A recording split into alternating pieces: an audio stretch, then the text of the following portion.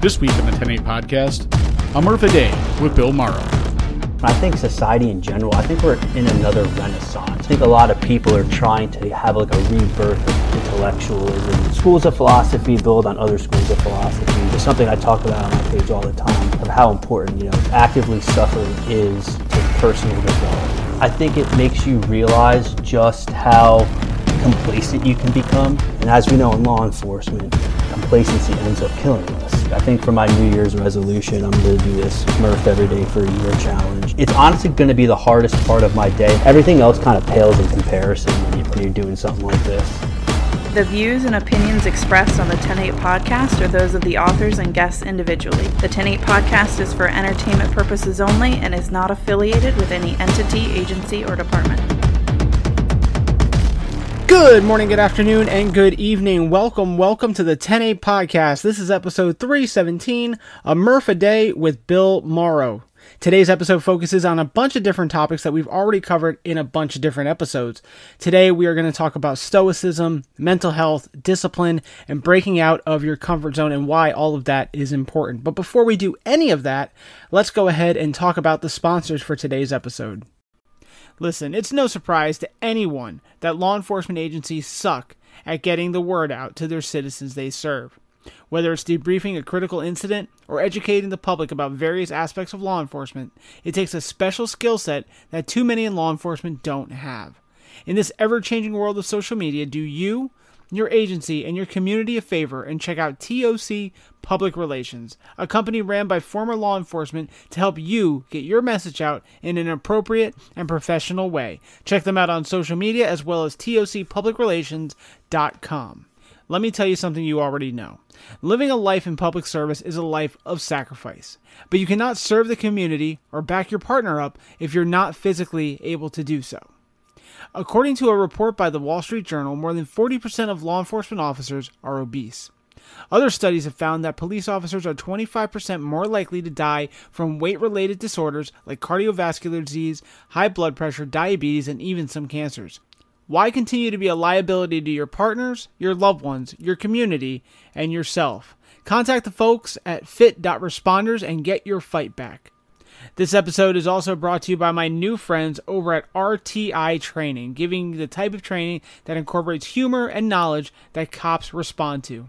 Listen, we all know that you will never retain anything thanks to death by PowerPoint. So do yourself a favor and check out the new kids on the block when it comes to police training. They are revelationstraining.com. And guys, I also want to tell you about our sponsor, Jiu-Jitsu 5.0. They just came out with the Jiu-Jitsu 5.0 app. It is the ultimate training tool for all law enforcement. Members of the app get on-demand access to a huge library of techniques for the streets, grappling-based workouts, yoga, and a monthly nutrition plan. They also have 24-hour, 7-day-a-week access to Jason, the founder of Jiu-Jitsu 5.0, for personalized training assistance. So, go to the app store of your choosing and download the Jiu-Jitsu 5.0 app today. It's available for Android as well as Apple, so get on it now. And last but not least, this episode is brought to you by Thin Vine Wines. Thin Vine Wines is a mission-driven wine company that proudly backs first responders and the military. With a background in law enforcement, their support for police, dispatch, fire, and the military is unwavering. Thin Vine Wines donates $2 from every bottle sold to law enforcement and military-driven nonprofits. Making awesome wine is the vehicle. Making wine with a purpose is the mission. Check out their social medias at Thin Vine Wines on Instagram and Facebook, and order online at thinvine.wine using the code 10-8, TEN, the number 8, for $10 off 2 or more bottles of wine. Once again, go check out all the sponsors. They have been an integral part in keeping this show running. So go check them out. They're all law enforcement owned, operated, or former law enforcement owned and operated. So back to our guest today. I first met Bill Morrow in 2019 when I started 10-8 Memes. I was just perusing Instagram and following a bunch of different pages that have to do with law enforcement, found a bunch of different pages that had to do with philosophy, and then I thought, I need a page that does both. I need law enforcement and philosophy together, and voila, I found the Stoic Cop. The rest is pretty much history. Bill was on my show in season 1, and he owns the title as the first person ever interviewed for the show in existence. And that doesn't really count for anything. But if this show ever goes anywhere significant, he can always put that feather in his cap. So until then, he's kind of got to keep that ace in the hole. But he also appeared on episode 1-3, The Stoic Cop.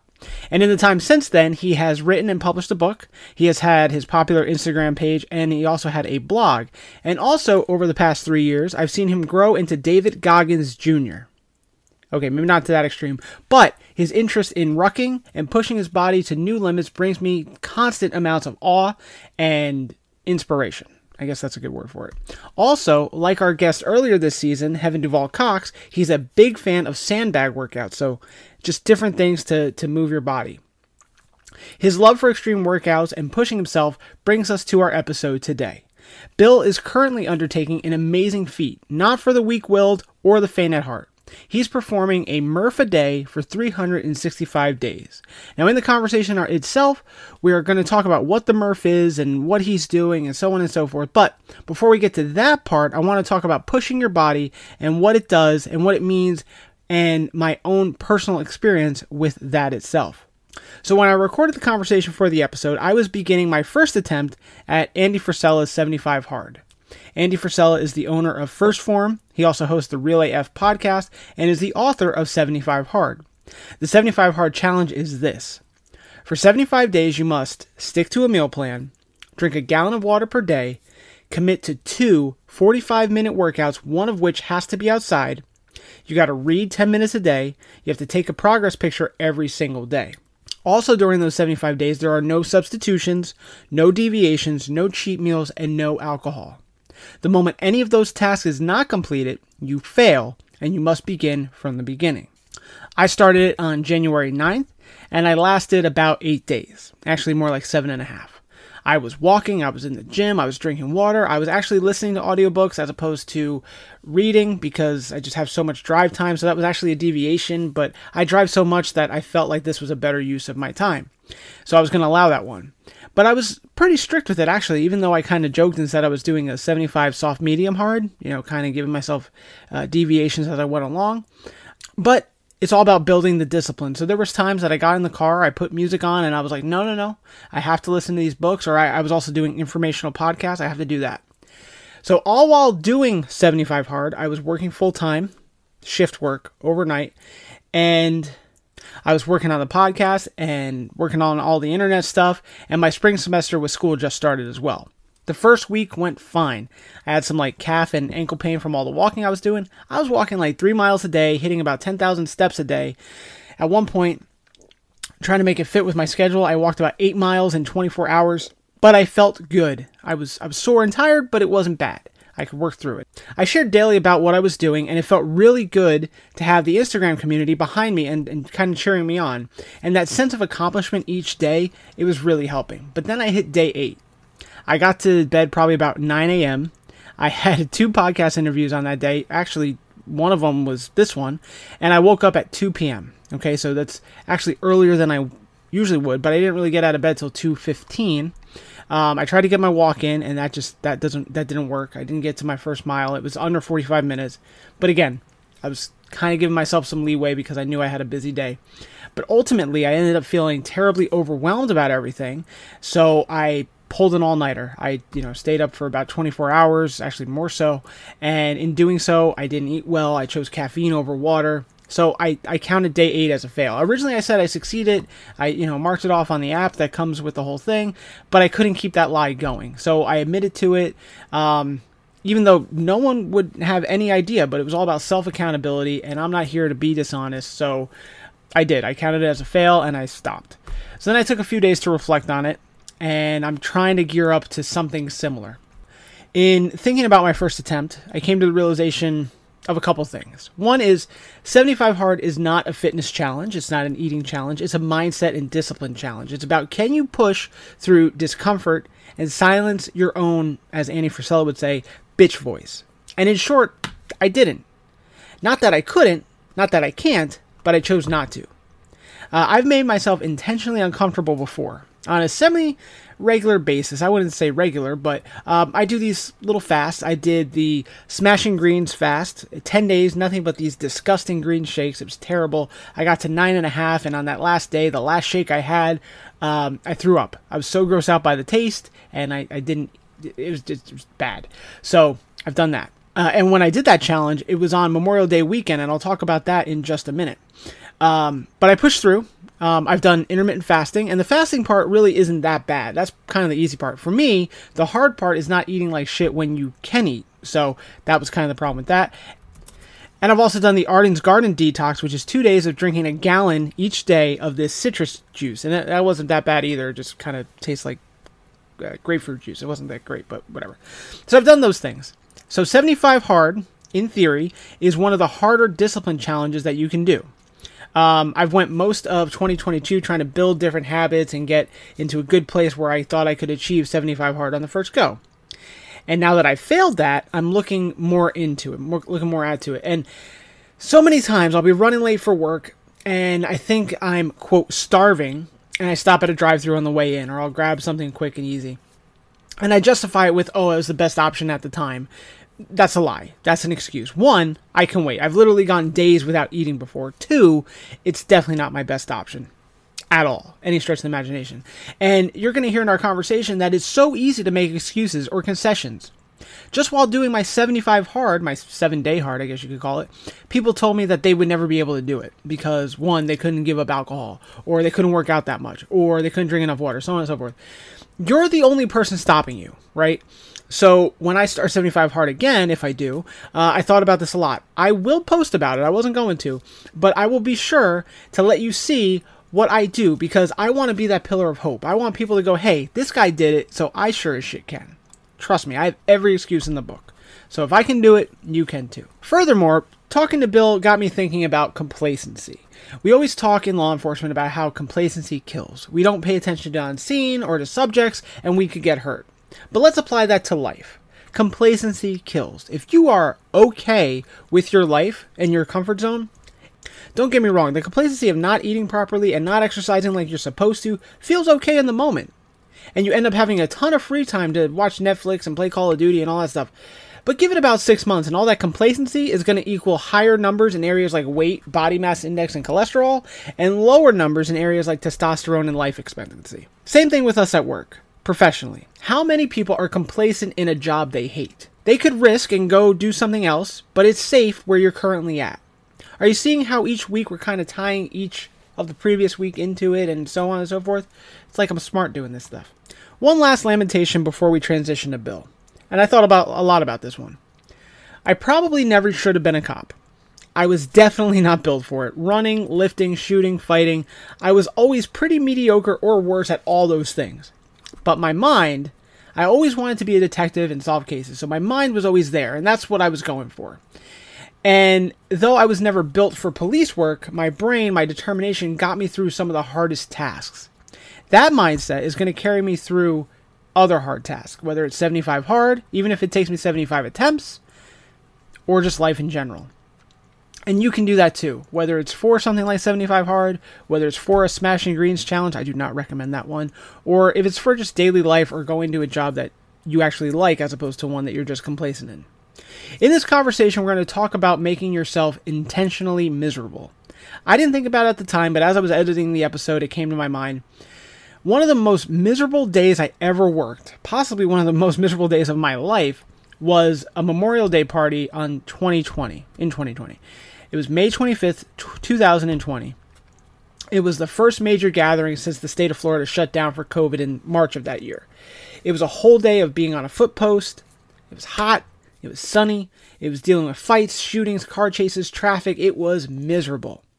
All while participating in the aforementioned disgusting Smashing Greens fast. And I was so tempted and able to break.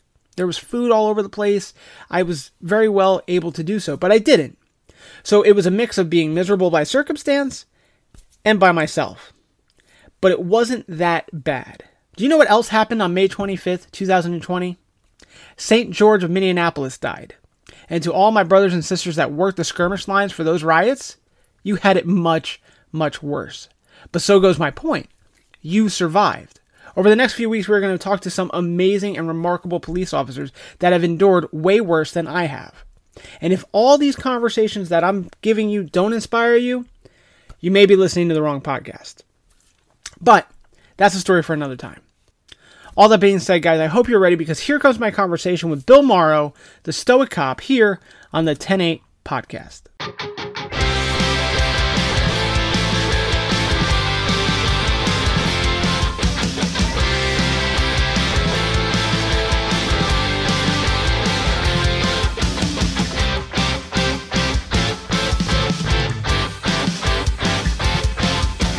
All right, we've got the Stoic Cop. We've got Bill Morrow. Everybody that's listened to us from day one, this is literally my day one. He was the first person I talked to way back when I started the show, so happy to have him back on. We're going to talk about new things. Bill, how you doing, man?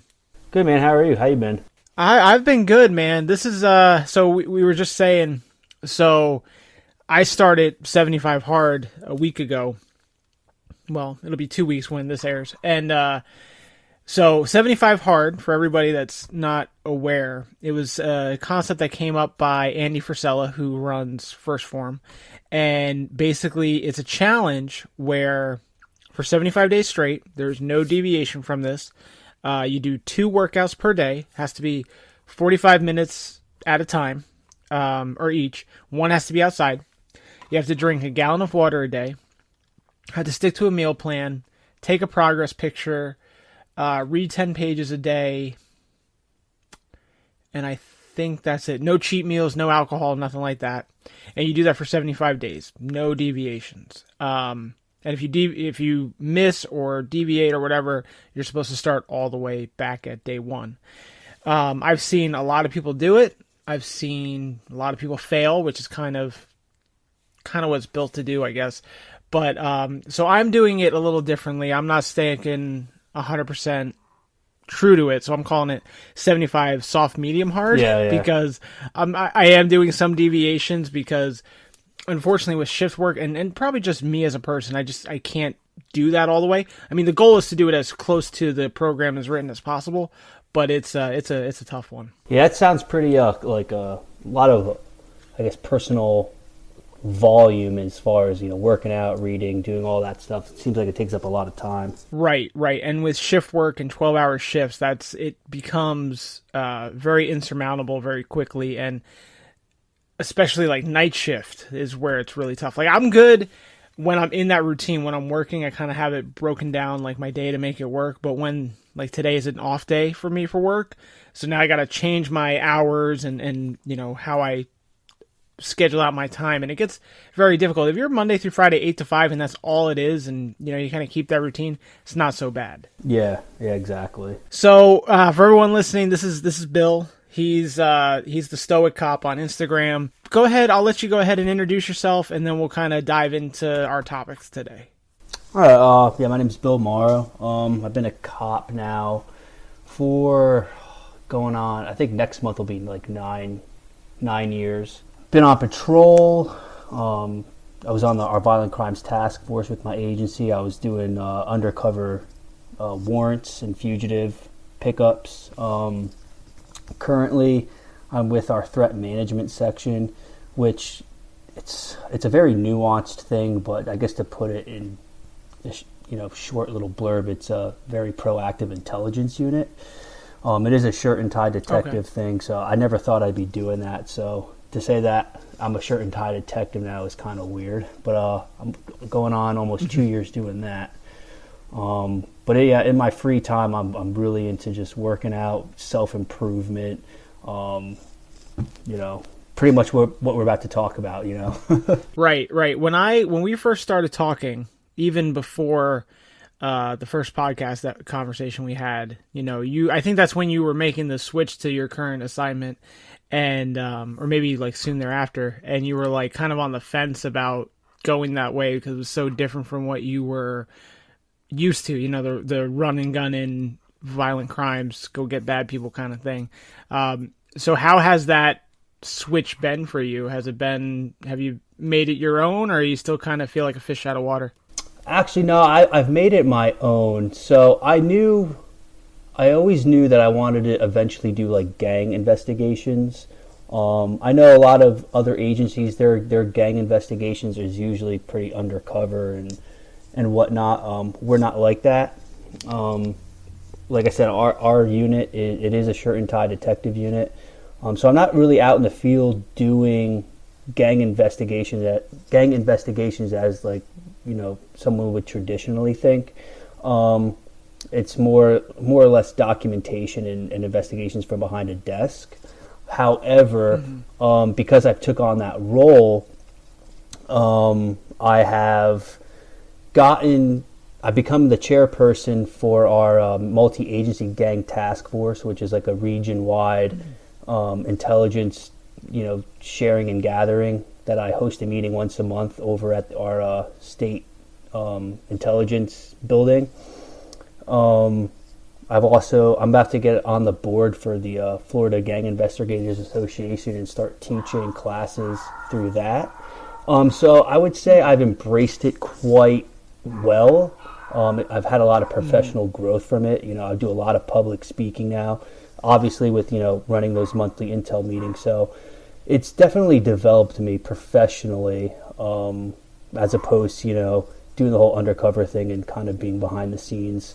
I've definitely, you know, put myself in front of a lot of, you know, different people, different eyes of all sorts of ranks and getting my reputation out there. Right. And so taking that mindset, right, and then applying it to non-law enforcement, right? So you really, if we want to kind of make this a little philosophical, you kind of purposely made yourself uncomfortable and you made it into something where you are comfortable and you've grown from it, right?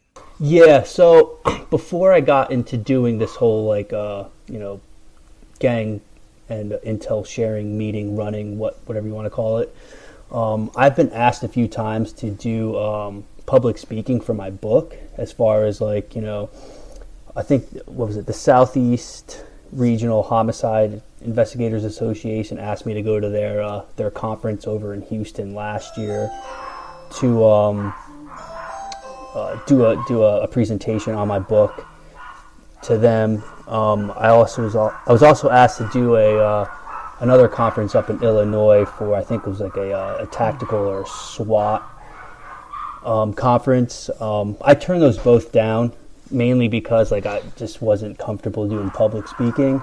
But now that I've, you know, dove into my professional gang intel gathering and sharing role, where I do a lot of public speaking, I think if I get asked in the future to do some sort of presentation on, you know, stoicism and self-help and all that stuff, I'd probably accept it at this point, you know? Yeah, and that's kind of what I've noticed. And through your social media and everything I've seen, you know, you seem to be posting a whole lot more. Your social media is broadened out. When we first started talking, it was just strictly stoic quotes and then a blurb about how it relates to law enforcement. Now you've really embraced the self-help, the personal growth and development, and that's, you know, is really nice to see, especially since, you know, we've kind of been linked up on the internet basically since I started doing it. So it's really cool to see this transformation and growth for you, and to see now that it's directly related by what you're doing at work. I mean, that's kind of what it's all about. Yeah, absolutely. I mean, you got to branch out. There's only so much stoicism you can apply to law enforcement. And, you know, also, I didn't want to follow that cookie cutter daily stoic platform. So I branched out into doing a lot more things than what I typically used to do. Yeah. I mean, all of it definitely bears some value, or a lot of value to me. So, you know, amazing. And having talked to many people now, you know, when people, because, you know, I've also been talking stoicism for so long, and a lot of them are like, oh, you know, if you're really into stoicism, you got to check out the Stoic Cop. I was like, oh, really? That's great. I'm so glad, because, you know, obviously your name's getting out there, and when people say law enforcement and stoicism, you go right into it, and that's a really, I mean, it's a niche of a niche of a niche, but it's a really good spot to be, because obviously, as we've talked about, it's such an important part, or it's an important angle to law enforcement that no one really focuses on or talks about enough. So the fact that you are synonymous with that, it's great. Yeah, it does feel pretty good to kind of I don't want to say corner the market, but be closely associated, like you said, with Stoicism and law enforcement. And like I said, I know I mentioned it during our first podcast. When I started doing research into Stoicism and law enforcement, there really was no material. No one had made that connection. So I'm proud to say that I've kind of bridged that gap more or less. Yeah, absolutely. And continue to do so as well, because so many more pages are popping up, and I don't know if by someone like you existing made them feel comfortable about making it, or maybe they're just kind of floating to the top a little bit more. I'm not sure, but talk about like books behind the badge. There's a page I follow now, Books for Cops, the Stoic Sentinel, right? All these different pages now and podcasts and things like that, they're all coming up, and it's like, this is so cool to see this realm of law enforcement. I feel like literacy is starting to really take a new growth, I guess, within law enforcement. People are talking about reading more and this mental health and philosophy type thing, and now personal growth and development. I mean, it's really a nice thing, because I feel like all too often we talk about the negatives of law enforcement and the bad habits we get into, but when you get something like this, the positives really start to come out, and it's like, oh, this could be a really good enlightenment, new beginning for law enforcement. So it's pretty exciting. Yeah, I've actually been kind of saying this for a little bit. I think not so much in law enforcement, I think society in general. I think we're in another renaissance. I think we're in such a weird time in history, a lot of turmoil. I think a lot of people are trying to have like a rebirth of intellectualism and literacy and reading and working out and self-help. I really do believe we're in another renaissance, and and I think that's a good thing. People want to grow and develop and find themselves. Than we have, in the past few decades. So it's a great thing. And I agree. Back when I was, I don't know, this is probably 10 years ago now, I thought that we were like on the verge of like a new enlightenment, and I got so excited, and then life happened, and I look and go, okay, maybe not. I was kind of let down, but now seeing how things have manifested, right? Kind of goes to that old saying, like, hard times breed strong men, blah, blah, blah, blah. I think that's where we're at. I think we're at the hard times. I think we're breeding the strong men, and having different thought leaders like that and kind of pushing. I think the Joe Rogans and the Goggins and things like that, they are the most public figureheads out there. But I think you're seeing just an army of people behind them starting to go, this is the way of life. That's how it should be. It's how it should be led. And it's really starting to change the culture. And, you're going to have that mainstream. I think you're always going to have that. But on the back, it's really starting to push into a really positive direction. If we keep going that way, I think we're going to be okay. Yeah, hopefully. Time will tell. That's right. That's the optimism in me, and I'm trying to stay optimistic, because if I don't, then things start looking really bleak really quick. Yeah. And it goes back to obviously focusing on what you can control and what you can't control. And I know that if I control me and my family and those around, or I can't control those around me, but if I could possibly influence those around me by my behavior and by my habits, maybe that'll spark more within my own little thing and start splintering off. So that's kind of where I've been, and Stoicism definitely was the first domino to fall and got me into all the different nooks and crannies that I'm into right now. Oh, 100%, because Stoicism was my foot in the door to, the new renaissance in my life, more or less. And now I'm reading all sorts of different, philosophies and psychologies and sociologies and whatnot. It's definitely broadened my outlook on life as far as, bettering myself. Yeah, absolutely. And I feel like the student in me, right, is just getting so excited when I come across something new. And when I see it and I see that it connects to Stoicism, like, oh, look at that. And, but they may not even refer, like I posted something, I think yesterday, and they were talking about the dichotomy of control. And I was like, look at that. Like, I was so excited. I was like, oh, they're not even referencing Stoicism, but they are. And I'm like, this is, showing that there's a clear path, Yeah, me and Brady with Books Behind the Badge, we said the same thing. Like, you can read different philosophies, and there's always going to be some sort of connection you make back to Stoicism. It's pretty surreal sometimes. Like, those people have their own other philosophies. They have their own ideologies, and they're not necessarily trying to make that point to Stoicism, but there's always a bridge somewhere.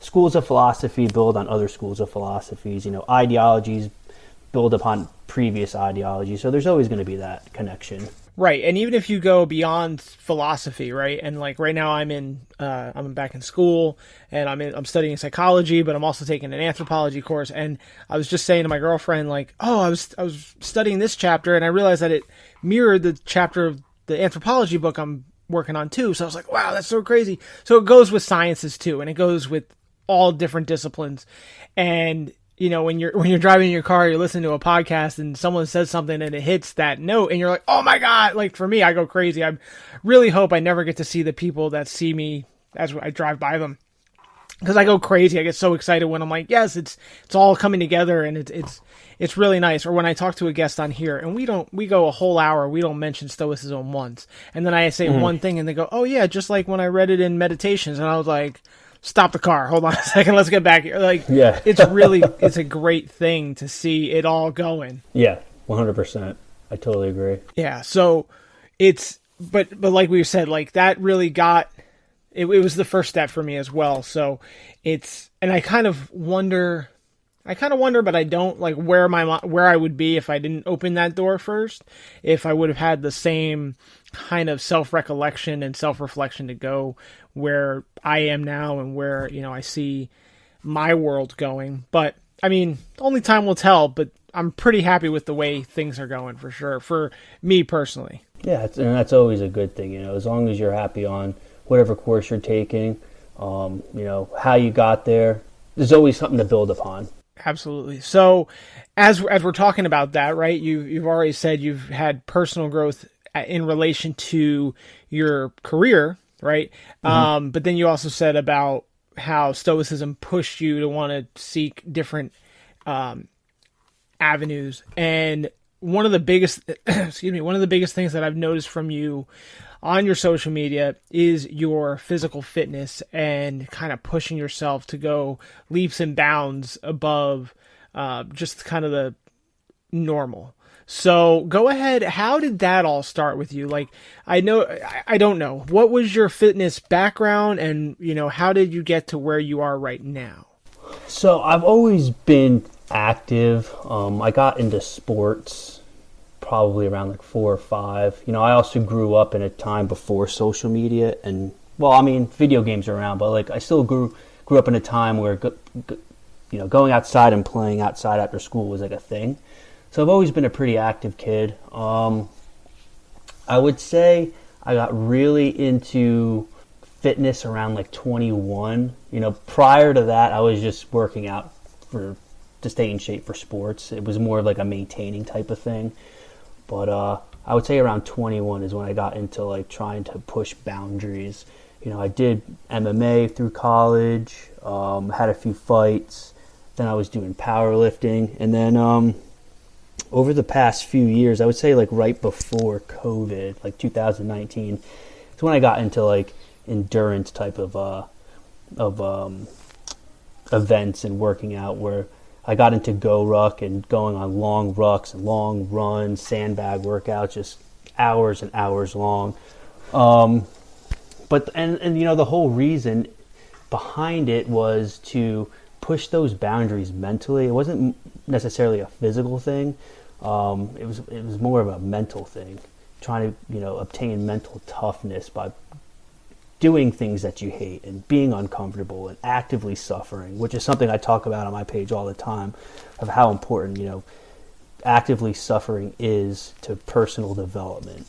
So I mean that's kind of where I'm at now. It's functional for the job, but it's also kind of cathartic mentally and emotionally. So why is intentional discomfort important?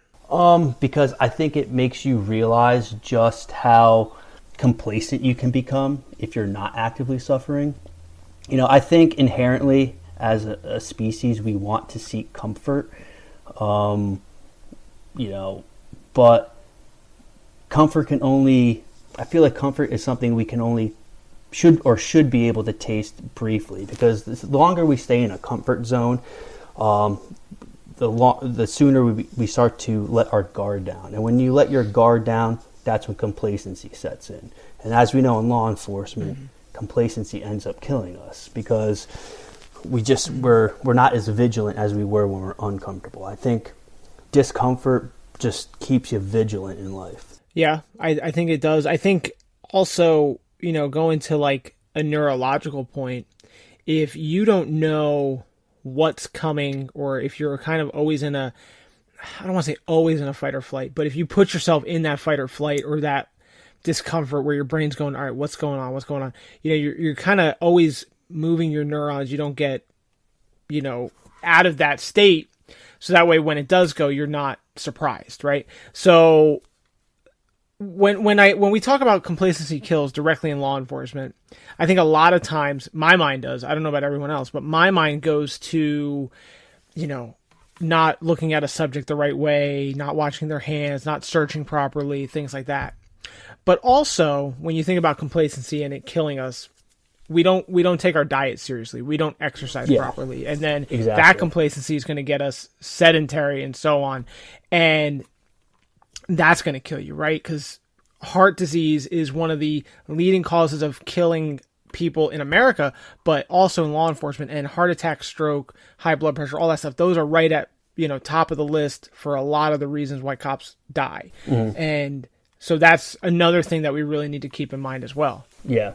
I mean, yeah, that's absolutely true as far as like health is concerned.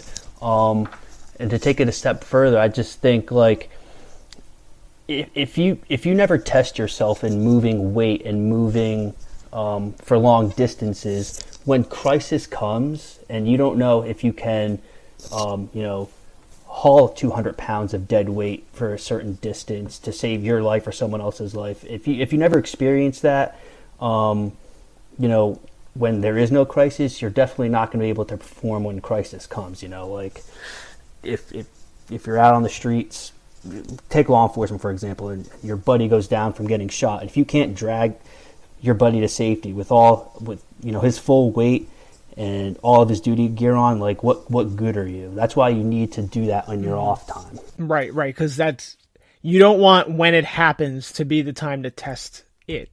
And I think too many cops go, oh, when I need it, I got it. No, that's not how this works at all.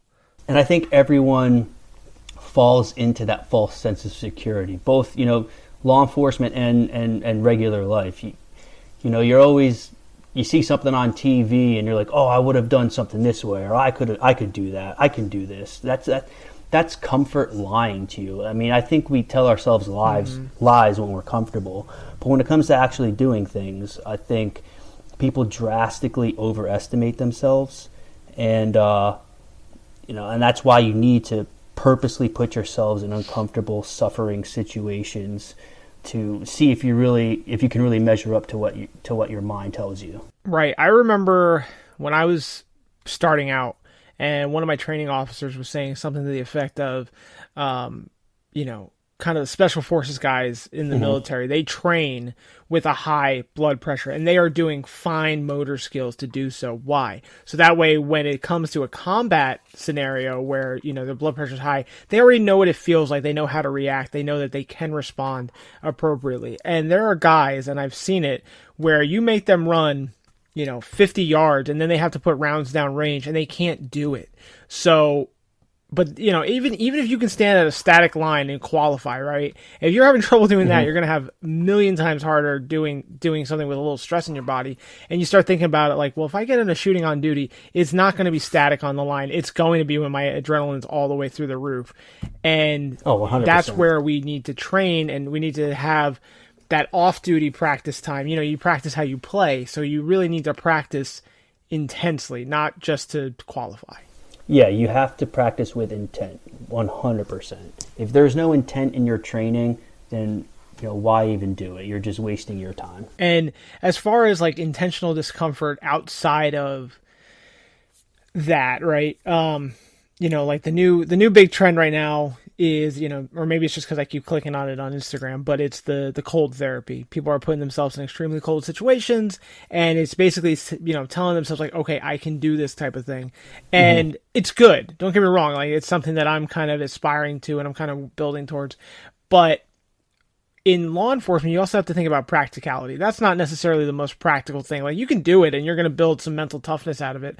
But if you're doing something like you're talking about, where it's like going on a long ruck or, some intense workouts, there's some practicality to that. Yeah, absolutely. Especially with this this new task I've taken on, the Murph Challenge for every day for a year. There's a lot of functionality in that because it's running, it's pull-ups, push-ups, squats, all with, a 20-pound vest on. So there's a lot of correlation between that and, being able to function in law enforcement. For sure. So that's kind of the theme of the episode. Well, that's kind of the pinpoint, I guess. So what is this? What is well, first off, let's start super basic. What is the Murph? So the Murph is it's like probably one of the first CrossFit WODs workout of the days that came to be back in like mid 2000s or so, and it's supposed to pay homage to Michael Murphy from Operation Red Wings. If for those you don't know, he was the officer that led that operation in the Navy SEALs back in like 2004-ish. He died in the line of duty. But anyway, so this was, I guess, his favorite workout to do while deployed, where he would, put on a 20-pound vest. He would run a mile, do 100 pull-ups, 200 push-ups, and 300 squats, and then followed by another mile run, all for time. So when he died, the CrossFit community embraced this workout as kind of like the quintessential hero WOD. So anyway, that's usually done every Memorial Day to pay homage to Lieutenant Murphy. And probably about a few years ago, I had heard that there were people doing the Murph every day for an entire year. I believe a guy named Graham Desert was the first to do it. And then I had heard about it then. I didn't really think too much of it. I was like, yeah, that's pretty badass. And then I came across an Instagram page about a year ago at Jimbo Broski. He's a DC cop, but he was doing the Murph Challenge every day for a year, and it seemed like it's very physical. It's a lot of volume, but it seemed like a very mentally and emotionally enlightening feat to take on. So I decided this year that I was going to do it as a means to kind of avenge some setbacks I had last year. So I took on this year-long challenge to kind of get myself back to where I felt I should have been last year. Okay, and what setbacks happened last year?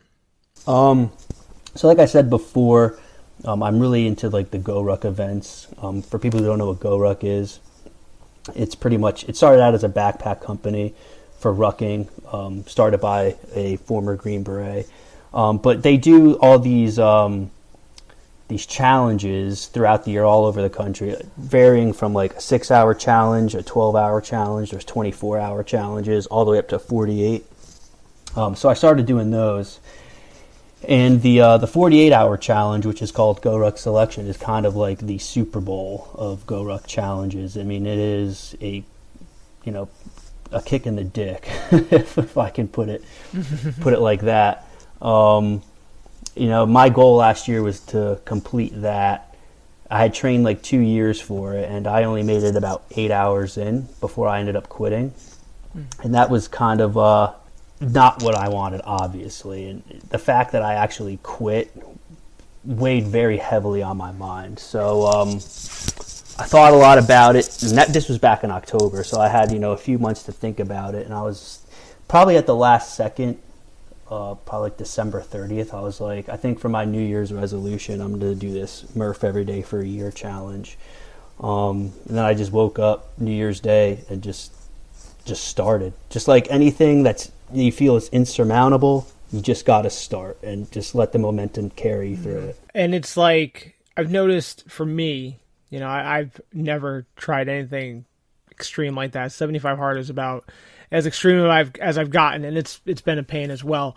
But for me, even for 75 hard, but any like serious meal plan change or lifestyle change that I want to try, I can't say, all right, on Monday this is happening. No, one day I just wake up and go, today's the day. And that's kind of what 75 hard was. I had an idea that I wanted to start it at a certain point, but same thing. Like I couldn't just be like, all right, diet starts Monday. No, I had to just like wake up and feel it. Obviously there's a little bit of prep to that because you don't want to like say, all right, today's the day and you have nothing, in your pantry or whatever for that. But so I like that. I like that. So as we are recording this right now, so we're actually like a week ahead of when this airs, but as we are right now, where are you on the Murph a Day challenge? How many days have you done it so far?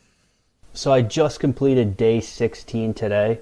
And actually I have a blog that I do that I'm going to be updating frequently, writing about my journey through this. But I'm currently writing how like this 16th day is when I realize that this is now kind of like a habit. It's part of my routine. It's almost like a warm up for my other workouts because I'm doing these Murphs on top of like a regular strength training or rucking workout.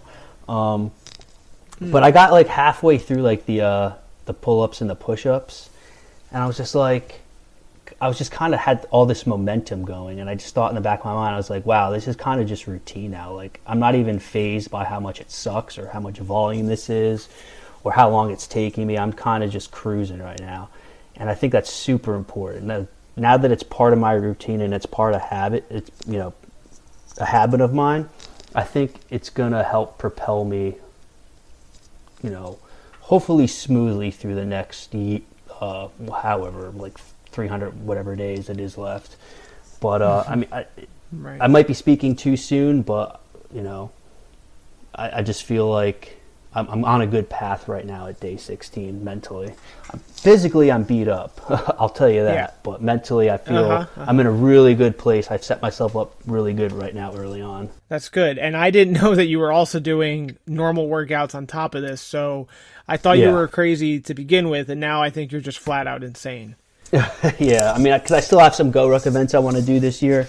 So I still got to get those long rucks in, those sandbag workouts, those strength training workouts. So it's my Murphs are kind of like the warm up for like the other workouts, but it's a good thing because I think the Murph, it's honestly going to be the hardest part of my day and the hardest part of my workout. So anything that happens after that is kind of going to just be gravy, even at like my regular job. I know like when I get stressed out at work over some whatever BS that's coming down the pipe from above me, it might piss you off or stress you out, but like that is not the hardest part of my day. I know that the hardest part of my day is not going to be until I do that Murph. So everything else kind of pales in comparison when you're doing something like this. Yeah, it's all about perspective and what you deem important or stressful or whatever adjective you want to put to it. So that's a good way to put it. And the thing I was thinking about the Murph, now I haven't completed a Murph. I'm working towards it. I've been doing CrossFit almost a year now, so I'm working towards it. Definitely this past Memorial Day, I was not there yet. I don't think I'm there yet right now either, but we'll see. But when I'm thinking about you doing it, aside from the vest you put on, everything is competing against yourself. Everything is body weight. Everything is... it's not like, oh, how heavy can you do? No, it's you. And I think that also adds to the accountability aspect of this whole thing as well, is like, literally, it's you against you. Oh, yeah, 100%. I mean, like I said, prior to today when I realized like this is part of my routine now and it's kind of just going to be robotic from here on out, it really, before that, it was like, you kind of just dreaded doing it because it's going to take you a while. It's going to be very voluminous. I mean, you're definitely going to go to exhaustion doing it. But the only thing you can do is just do one step at a time, one rep at a time. However long it takes you is however long it takes you, as long as you complete it. I mean that's what it's all about. It's just kind of pushing past your mental and physical boundaries. Right. And you're saying this, and I'm thinking of I'm trying to equate it to things that I've done that have been challenging and difficult and really pushed me past my breaking point. And, CrossFit does that for me. I'll be in the middle of a WOD and I look at the clock and I'm like, how has only 5 minutes passed or whatever it might be. Yeah. And it always brings me back to training in law enforcement and, whatever you're doing, whatever the scenario is, or even not even training, real life, in a fight, and you're like, how long is this going to last? Whatever it might be. And one of the things my trainers always said to me was you don't train to die. So just keep going. You get shot, just keep pushing. And that's kind of the way I think of a lot of things. Whenever things get too much or, they get difficult or I just want to give up, I just keep pushing until I hit that point. Now, that's not to say that I haven't given up on things. That's not to say that I'm perfect or, have a 100% win record. I don't at all. Yeah, I've definitely fallen more times than I've gotten up. But I feel like, it's a great mental exercise, this whole thing that you're talking about. And for people that don't want to do the Murph a day, there are so many different other things that you can equate it to. Yeah, absolutely. I mean, even if you don't want to do a Murph a day, just going out and doing, let's say you're accustomed to only running 3 miles, pushing that 4th mile, that that you're dreading and you don't want to do and you've never done it before. 1 more mile is all you need to push past that threshold. Then once you get comfortable with 4 miles, maybe you try 5 miles and then 6 miles. The next thing you know, maybe you're going to be doing 10 miles and you're going to start doing half marathons. It just kind of builds upon each other. But that's the important thing, is to keep building upon previous failures, previous ceilings you set for yourself, stuff like that. Just pushing past those restrictions you put on yourself. I definitely agree with that. So talking about breaking your own glass ceiling, right? And I think that's kind of goes with your mindset, because it's so easy to be a victim of your own circumstance and accepting that and being like, oh, well, this is what it is. But it goes back to this whole making yourself uncomfortable thing. No, the saying is kind of gets played out now, but you've survived all of your bad days. Mm-hmm. Same thing, right? You keep pushing through. You don't just say, woe is me. It's all about you accomplishing what you want despite everything else. Yeah, absolutely. I think people it's the popular thing to be a victim of circumstance, victim of, whatever's going on in the world. And I think that has to do with because we live in a society that's very comfortable. We don't know what discomfort is. We don't know what hard times are. We don't live in Venezuela. We don't live in, Ukraine or Russia, where communism and socialism run rampant and destroy lives. So here we just have it so good that it's almost like we find reasons to be a victim. I don't understand why that is. So yeah, I think people need to learn to get uncomfortable so you understand what real discomfort is, so you can appreciate what we have here in the United States. I think that's super important to live that way.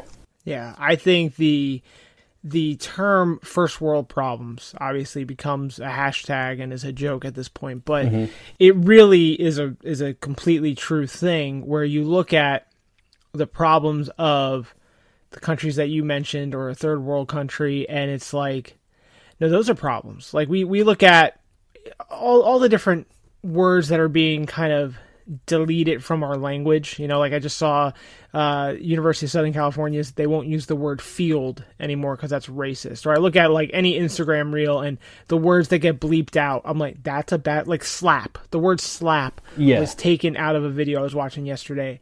And I'm like, this is what we have problems with. Or years ago when Starbucks coffee cups, they weren't Christmas, they were red. That's a problem. I was like, are you out of your freaking minds? Crazy. This is what we're having a debate about. Yeah, I know. It's just asinine is what it is. Yeah, we take what we have for granted, and we just find reasons to get upset, and it's ridiculous. So that's why I think this idea of actively suffering on your own volition it runs deeper than just self-improvement. I think it just makes you appreciate our society here in the United States a hell of a lot more than what people are trying to make it out to be. We're not this oppressive country that people who get upset over red Starbucks cups makes it out to be, or the fat people who are trying to make their obesity about white supremacy. I just saw a video of that, obesity is a result of white supremacy. It's like, what?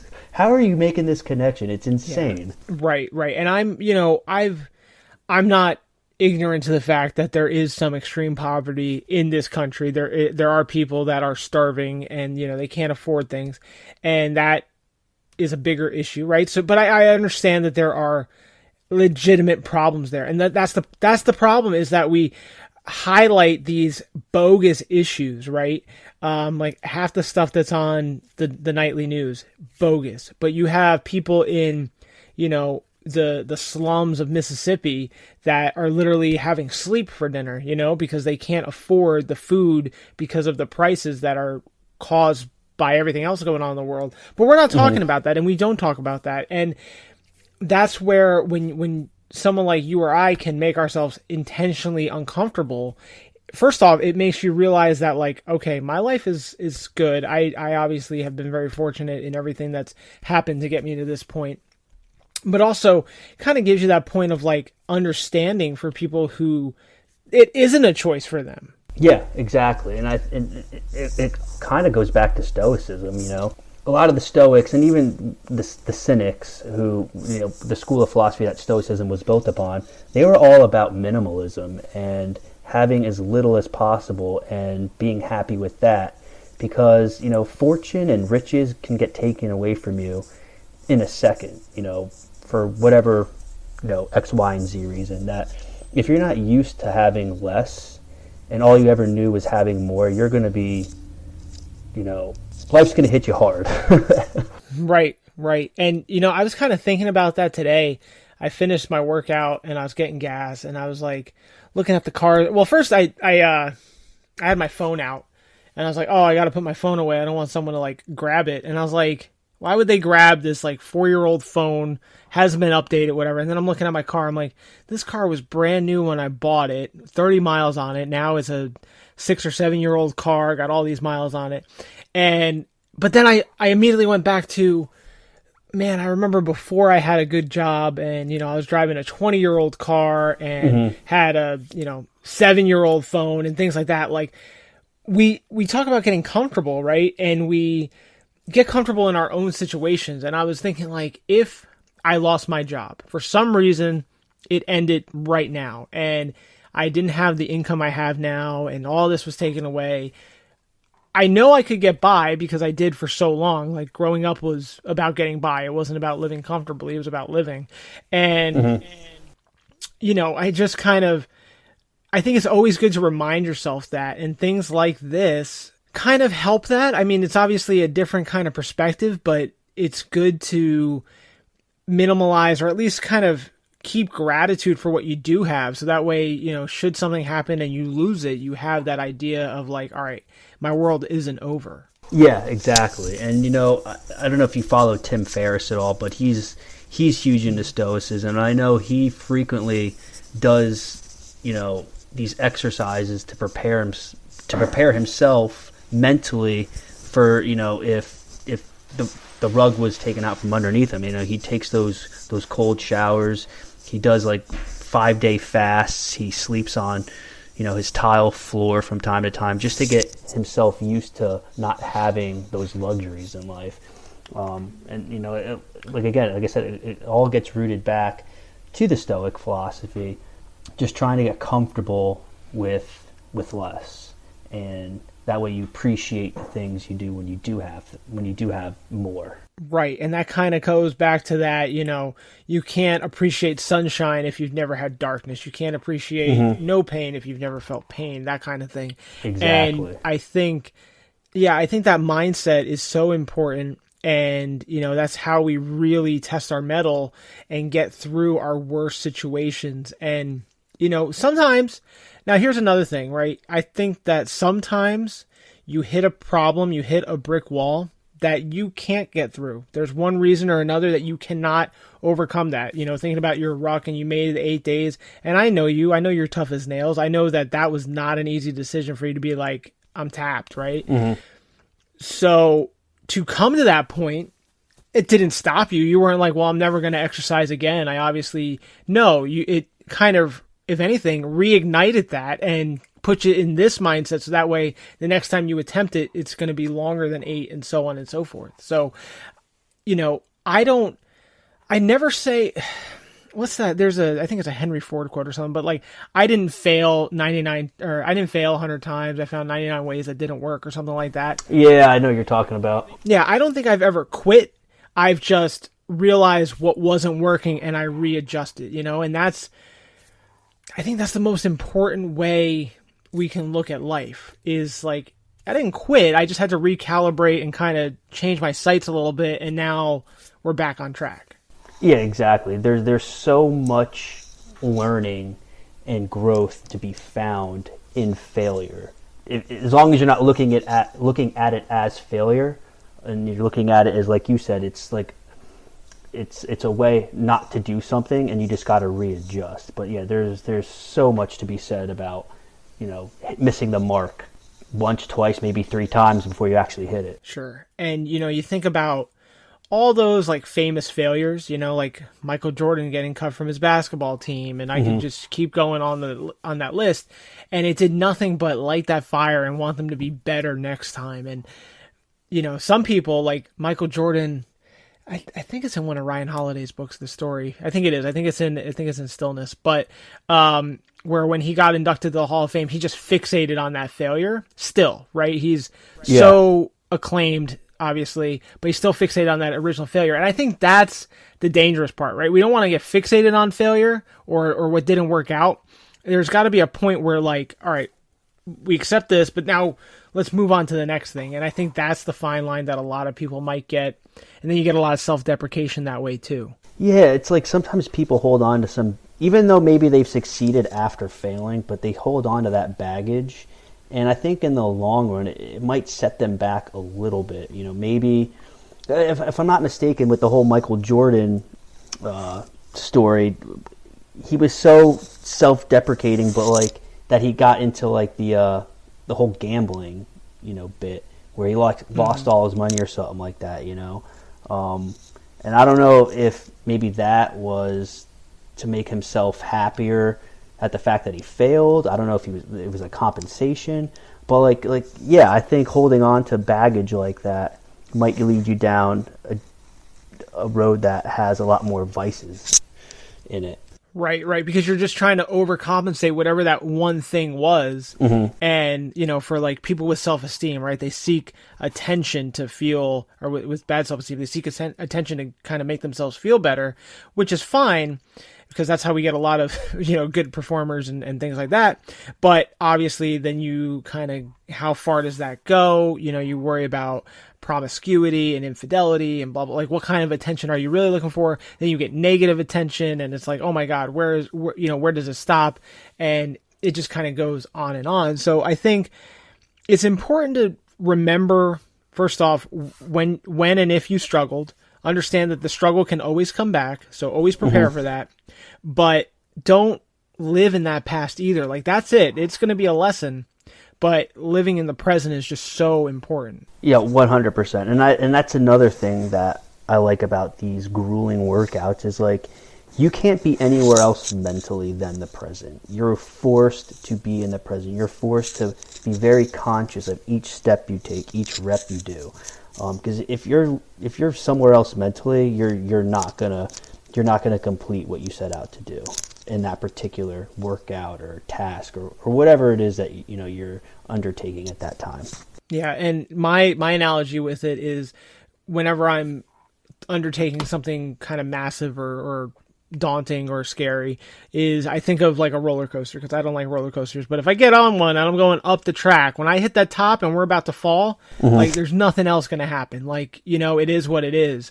And I had a training officer yell at me once when I said, "Oh, well, it is what it is." He's like, "How dare you say that? That's complacency. That's cowardice." I'm like, no, I can't go back and change what I did. I can take that lesson and move forward. And, if I don't like it, then da da da da da.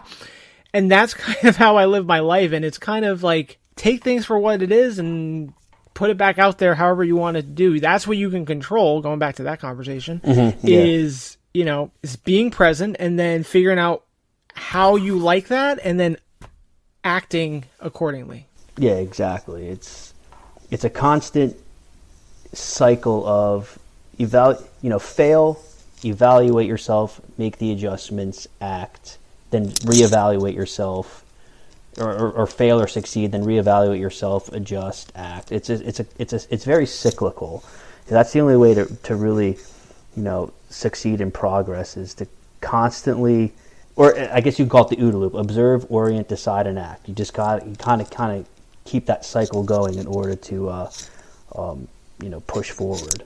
Right, and at the end of the day, with all of that, that's growth. That is the ultimate growth. And even if it's a small improvement over time, you're going to get growth out of it. And that's kind of what today, I woke up late. I tried, when I started 75 hard, I was like, all right, I'm going to be team no snooze. Not going to hit my snooze at all. Just going to get up when my alarm goes off. That lasted like 5 days, and then, exhaustion started hitting. But anyway, so I woke up late, body sore, body tired, everything. And I did my walk, and I'm like, oh my God, I don't, and I'm looking at my schedule. I got a busy day with podcasting and everything. I'm like, I don't think I can get this second workout. Like, start thinking about like why I can't. But I was like, you know what? If I can just do this, then we'll worry about the next one. Like, stop over analyzing, stop piling it up, and we'll just take things one step at a time. And then as you do that, you realize like, oh, I'm just checking tasks off my list, and then suddenly the day's over, and I did it. Everything I said I couldn't do, I did. And those small steps will make a big difference. Yeah, and I think you hit the nail on the head. Like, people's rationalization and finding excuses and reasons as to why maybe you shouldn't do something that is good for you is probably like the biggest factor in why people fail. You start telling yourself, oh, maybe I can miss this workout because I need to rest my knee or something like that. It's like, no, you don't. If your knee's hurting, you can do a different movement upper body wise. You don't have to miss a workout. But yeah, you got to really ignore those rationalizations and those excuses and just do it. Like, I can tell you, even though I'm only 16 days into this Murph every day for a year thing, I would say around day 13, day 13 was the worst, and I procrastinated so much. I was just like, I don't want to do this. It's cold here in Florida right now, so I was like, it's cold outside. It's Friday the 13th, like, just stupid reasons. And then, I just got to get out and start the run portion. And once I was about like a quarter mile into my run, that initial run, I was like, all right, I got this. This is no big deal. Procrastinated for no reason. Right. And then it was over, and I was like, all right, that was it. And last week on my days off, because like I said, the days off are kind of the difficult ones. When I have the structure of my work schedule, it's no problem. But the days off, it was a busy podcast day, which is kind of how I set it up. And I did, so the way, just for everybody, I'll kind of talk about this a little bit different later, but I've kind of, since I'm on nights, I've formed my days to be night shift based. So my day starts when I wake up about 2-3 p.m.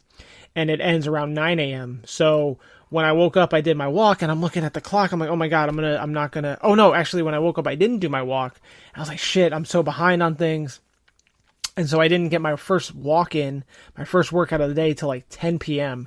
And I was like, oh my God, this is terrible. And then, but I reframed it, and I was like, well, if my day doesn't end till 9, I can wake up early, and so you start figuring out how it can actually work. And then once you stop making those excuses, suddenly it's like, oh, this works. So I think that's the biggest thing is like, stop making excuses for yourself. Pain's temporary unless you have like a full injury. Like today I was like, oh, my body hurts, right? So my second workout is actually going to be a stretching yoga workout. So it's still going to be physical. It's still going to to check that box, but it's kind of like an active rest day.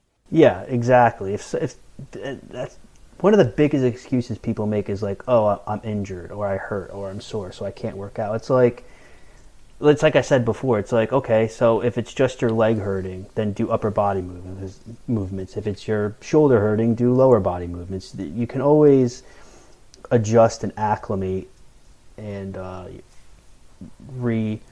refigure out how to work out around those injuries or those sorenesses or those aches and pains. So there's always an answer that people just choose to ignore sometimes. I think there's always an answer, but before that, there's always an excuse. There's always a reason why you can't do something, but you can always follow it up with reasons why you actually can. Exactly. It's just a matter of, figuring it out, ignoring those excuses, and acting. Just do. Put that first step forward. Yeah, and I'm a sports guy, which when people see me, they don't get that. But I enjoy baseball, and a good story that I like is the year he was retiring. CC Sabathia was, I think they were in the playoffs. The Yankees were, and he was pitching out of the bullpen, and he had some shoulder or elbow issue, something going on, and he came out to pitch, and he was doing it, whatever. Literally pitched until he could no longer grip the baseball. That was it.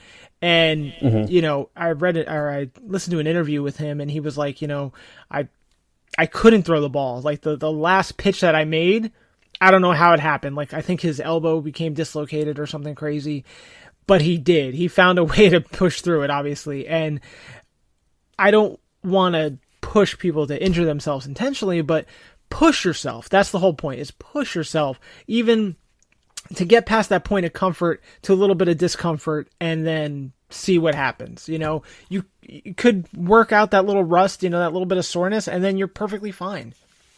Exactly. It's people panic for no reasons, and it's not until they push past that glass ceiling, and they'll panic for a little bit, but once they come to and they realize like, oh, this isn't that bad, then that's when the real growth happens. It's just like, oh, well, I can do this.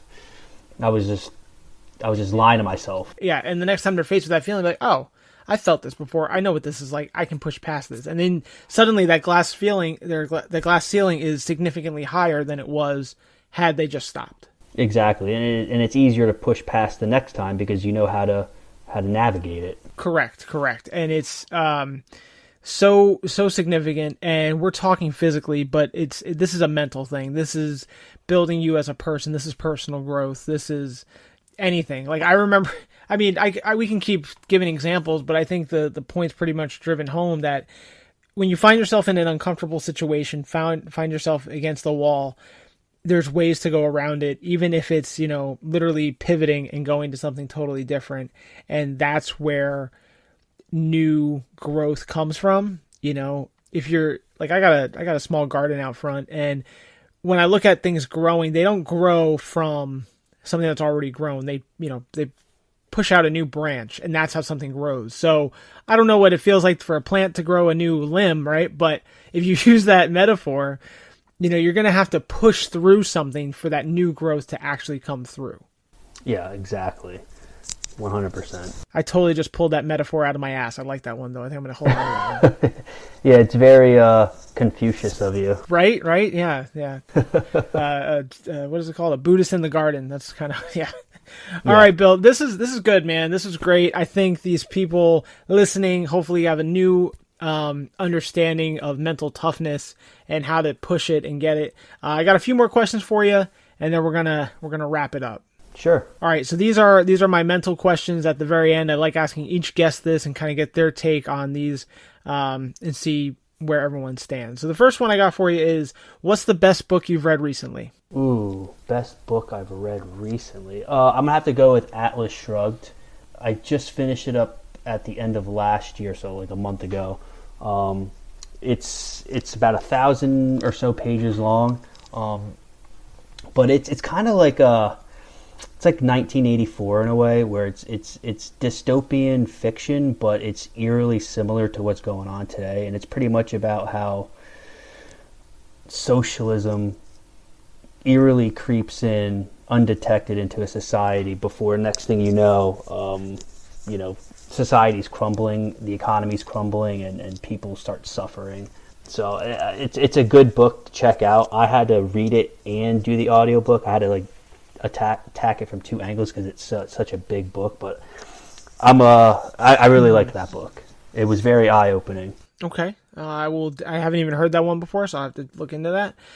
What is something you do to ground yourself? Honestly, it's these grueling workouts. There's nothing more grounding and humbling than the act of suffering that you put yourself through. So yeah, I mean, it's pretty much what this whole podcast was about, is just actively suffering. That's how you keep yourself grounded. Yep, I agree. I mean, literally, that's getting you back to ground zero. I like it.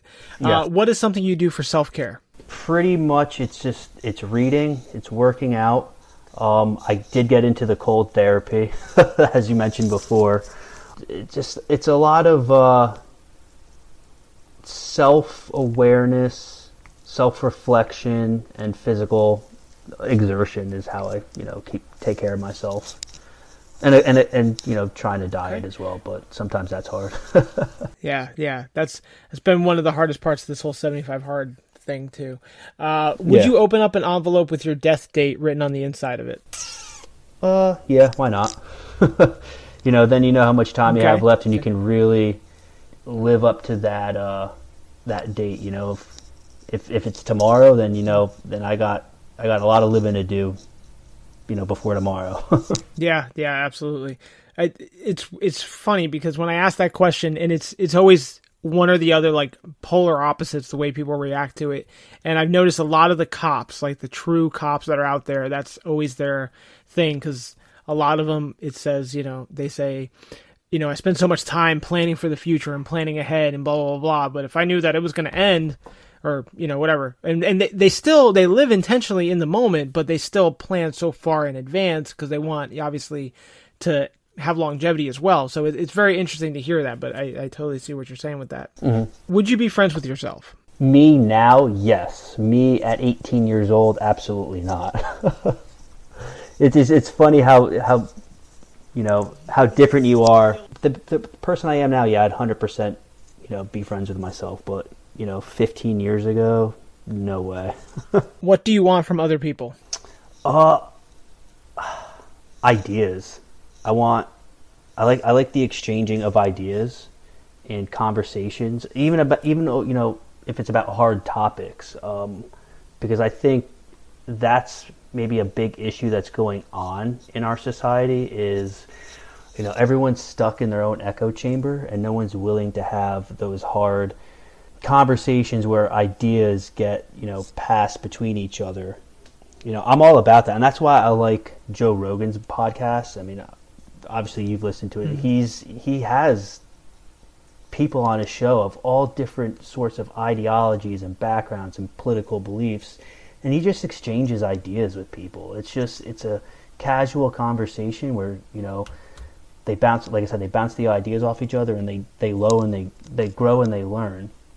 So if there's one thing I could ask from people, or I want out of people, it's ideas, and I want people's own ideas. I don't want someone's regurgitation of some sort of book they read and they try to make it their own. I want original, sincere ideas. Mm-hmm. Mm-hmm. Yeah. What sort of impact are you looking to make, and how will you make it? I just want to lead by example of what it is to be disciplined and motivated, and hopefully people can see that and turn their lives around. Maybe they see me and they're like, wow, I want to strive to be as disciplined or motivated or whatever as Bill Morrow, and maybe they've turned that mirror on themselves and they're like, all right, this is what I need to do to achieve that. So just to be an example for someone to possibly strive to be. But obviously that I first have to, hold myself accountable and be that person. Right. And that's something that I kind of quarrel with myself, right? Because I'm trying to push this whole, mental clarity, personal growth thing. And I look at myself some days and I go, you're the problem here there, bud. And then obviously that's kind of my own personal growth journey as well.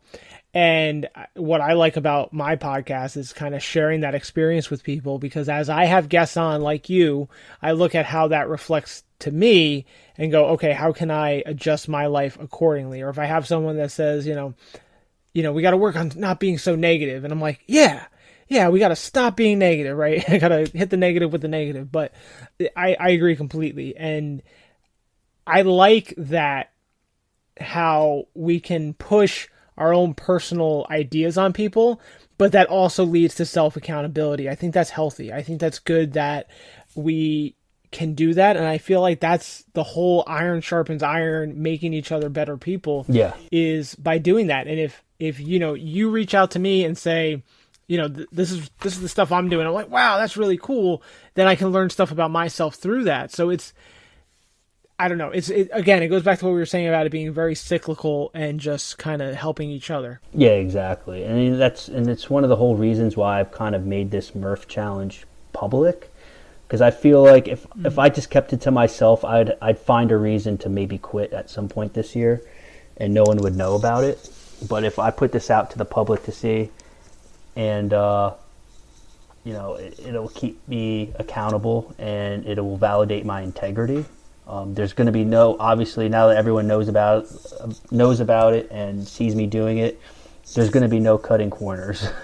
There can be no cutting corners, and there's going to be no quitting. So it's like, as much as it's probably going to suck over time, it's going to keep me hanging on and doing it, because I don't want my integrity called into question. Right. And that's, as we've been talking and what I was kind of dealing with this morning with my 75 hard, and I was like, man, I don't know if I can make a day 9, and just through this conversation alone, and I posted about it on my Instagram, and like out of nowhere, out of the woodwork, people going, oh, you got this, you're doing it. I'm like, I didn't think anyone was really paying attention or cared, and now that they are, because again, that's kind of why I posted it in the first place, was for self-accountability, and now for people going, I think I'm going to pick it up too.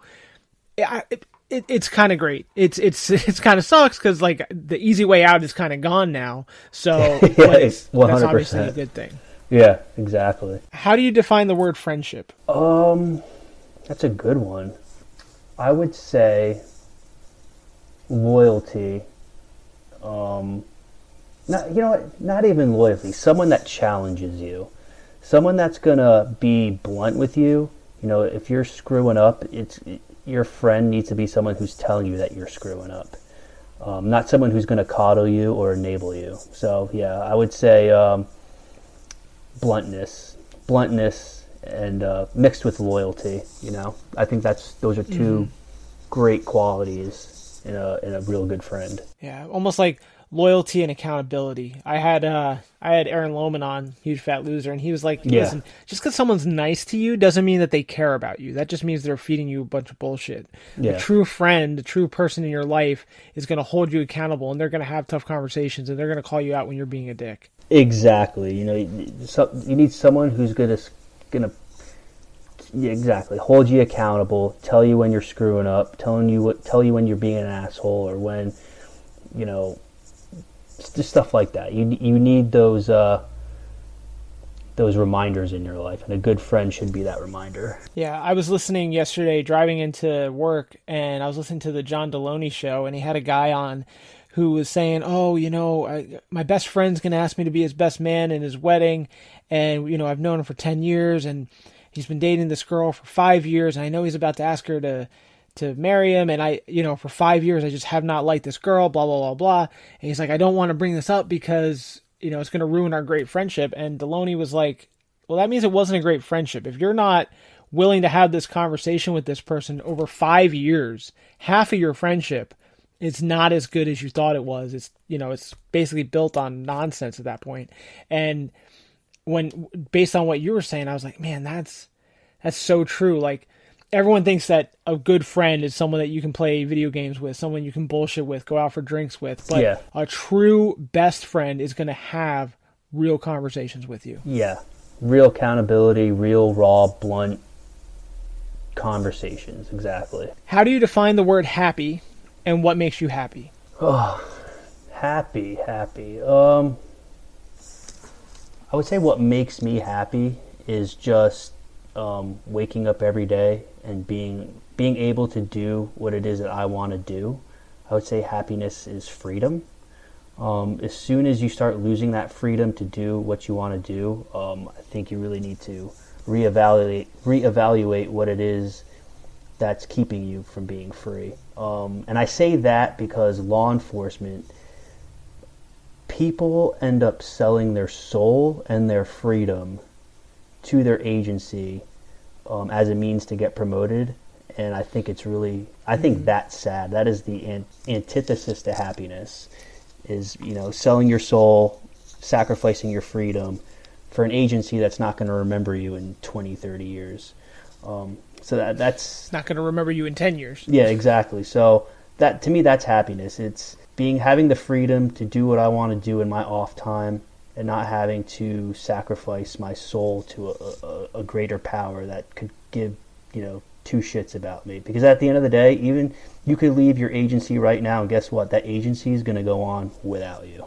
That's the way you got to look at it. Yep, and that's a conversation I have a lot with people, and I basically said that your agency doesn't owe you anything, and really, aside from the bare minimum, that's all you owe the agency. I mean, obviously, for career development and everything, you can be great at your job. Cool, awesome, great. But don't sell yourself short just because you want to give more to the agency, because the agency does not give a shit. Exactly. They're not going to build a statue of you. They're not going to name a street after you. You're just another number, another payroll number in the human resource department. Right. And I feel maybe I'm talking about myself here. Well, I know I am, but maybe it's just me. But I know when I started, I thought, man, I'm going to be God's gift to law enforcement, and I'm going to have, they're going to name a training center after me. Yeah. And it doesn't take long for you to realize, or not. If you get a policy because of something you did, that's about as good as you're going to get, but that's not for a good reason. Yeah, exactly. All right, man. The last one I got for you tonight. What do you think is the meaning of life? That's another good one. Put me on the spot here. I think the meaning of life, to me, is to be productive. I think having a mission is the meaning of life, because as soon as you stop being productive, or you don't have a mission and you don't have a why, like, what really is the point of living? That's why people get depressed. They don't have a reason to wake up in the morning. So I think productivity is the meaning of life, and you can make that productivity whatever you want it to be. That's the beauty of it. You can, if painting is your means of productivity, then paint. If writing a book is your means of productivity, then write a book. Working out, whatever. You can do literally whatever you want, as long as you're being productive and you have that why and that drive. That, to me, is the whole purpose of living a fulfilling life and the meaning of it. Yeah, I agree completely. Basically, find what you love and let it take over your life. Just let it go. Exactly. And I think it's important to find that, and it's not something that's attached to your profession at all. It's got to be something totally different. Yeah. Yep. And that's the most important thing that I can say. So I definitely agree with you on that. Yeah. All right, man, that is our interview for today. That's our conversation. I really appreciate everything you said. If people want to get in contact with you, if they want to see the amazing Murph a Day challenge, where do they find you? So my Instagram page is @thestoiccop. And I also have a blog that I've kind of revamped on Substack, which is, I think it's like thestoiccop.substack.com, where I'm going to be putting out little articles here and there of my journey through this whole Murph challenge, as well as other things I've put out on leadership and some other little topics. So those are my two social media type accounts. If you want to email me, it's thestoiccop@gmail.com. Other than that, that's about what I got going on online. And where do we find the book? So you can get it on Amazon. You can get the paperback copy, and there's the Kindle version. There's no audiobook. I know people have asked me for it. I'm a big proponent of actually reading, so I'm not gonna. I think if I do the audiobook, I'm gonna be enabling people to not read. So I'm gonna keep it Kindle and paperback for now. That works for me, man. Bill, this was great. Always a pleasure to talk to you. I appreciate it all. Absolutely, man. It was great to talk to you again. Absolutely. Everyone listening, stay tuned. We'll be back to wrap it up. Bill, we'll talk to you soon. Thanks, man.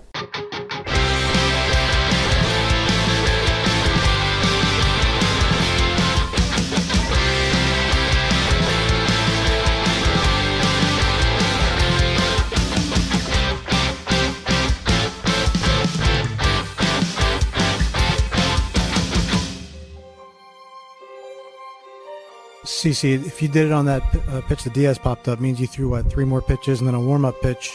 And on this pitch right there, he dislocates his shoulder. He threw more pitches after dislocating his shoulder. What did that feel like, and how did you do it? Felt terrible. And, once I realized this was going to be kind of a long at-bat, we kind of realized that I wasn't going to be able to do it. When I was throwing those pitches to Springer, I couldn't even look up to see where I was throwing the ball. I was just kind of letting it go, and whatever happened, happened.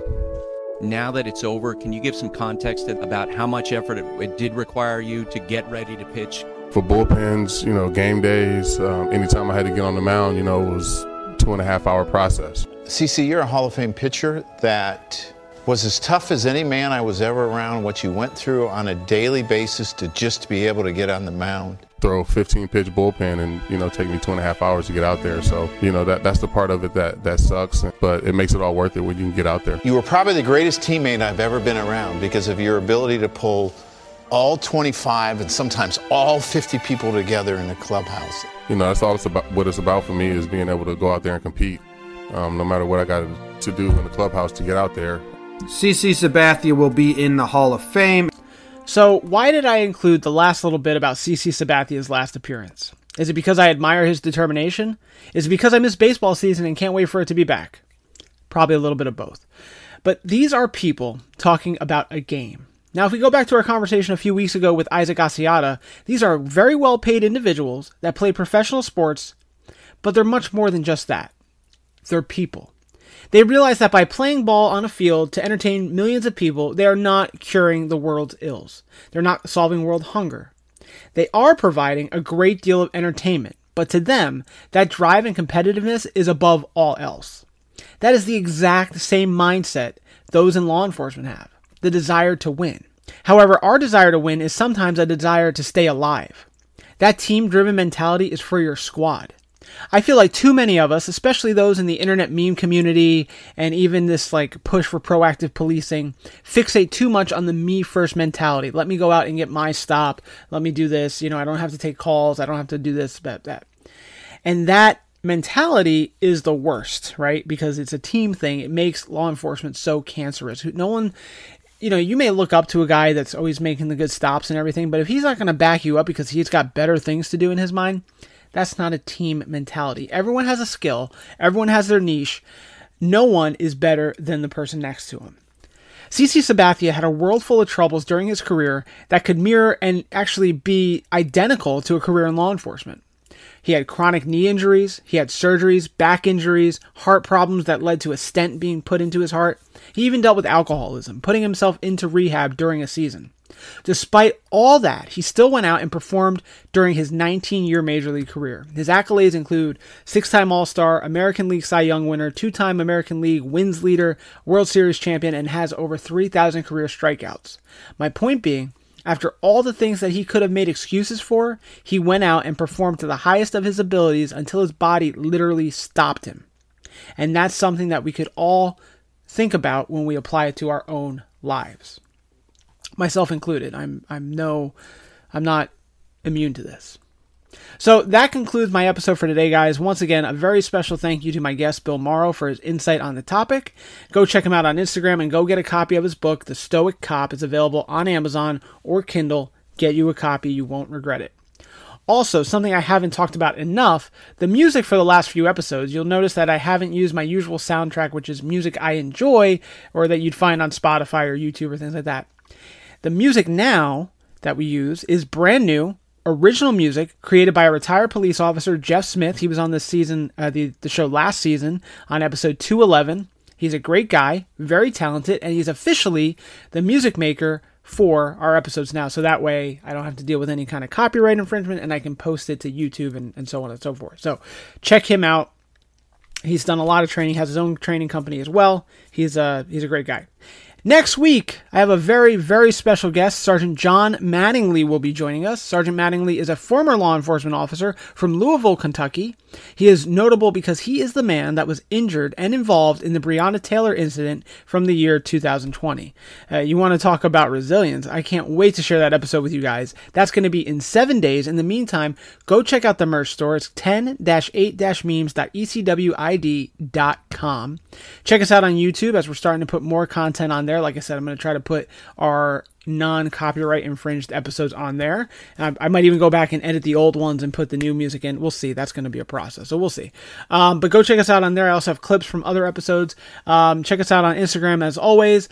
We also have a brand new P.O. box, so keep an eye out for that, and you guys will never have to send me anything, but if you would like to send me a patch or anything like that, I will gladly send you the address. We are one step closer to legitimacy, guys, so check us out. We've got a lot of great things coming. Until next week, take care of each other, stay safe, stay uncomfortable. 10-8 out.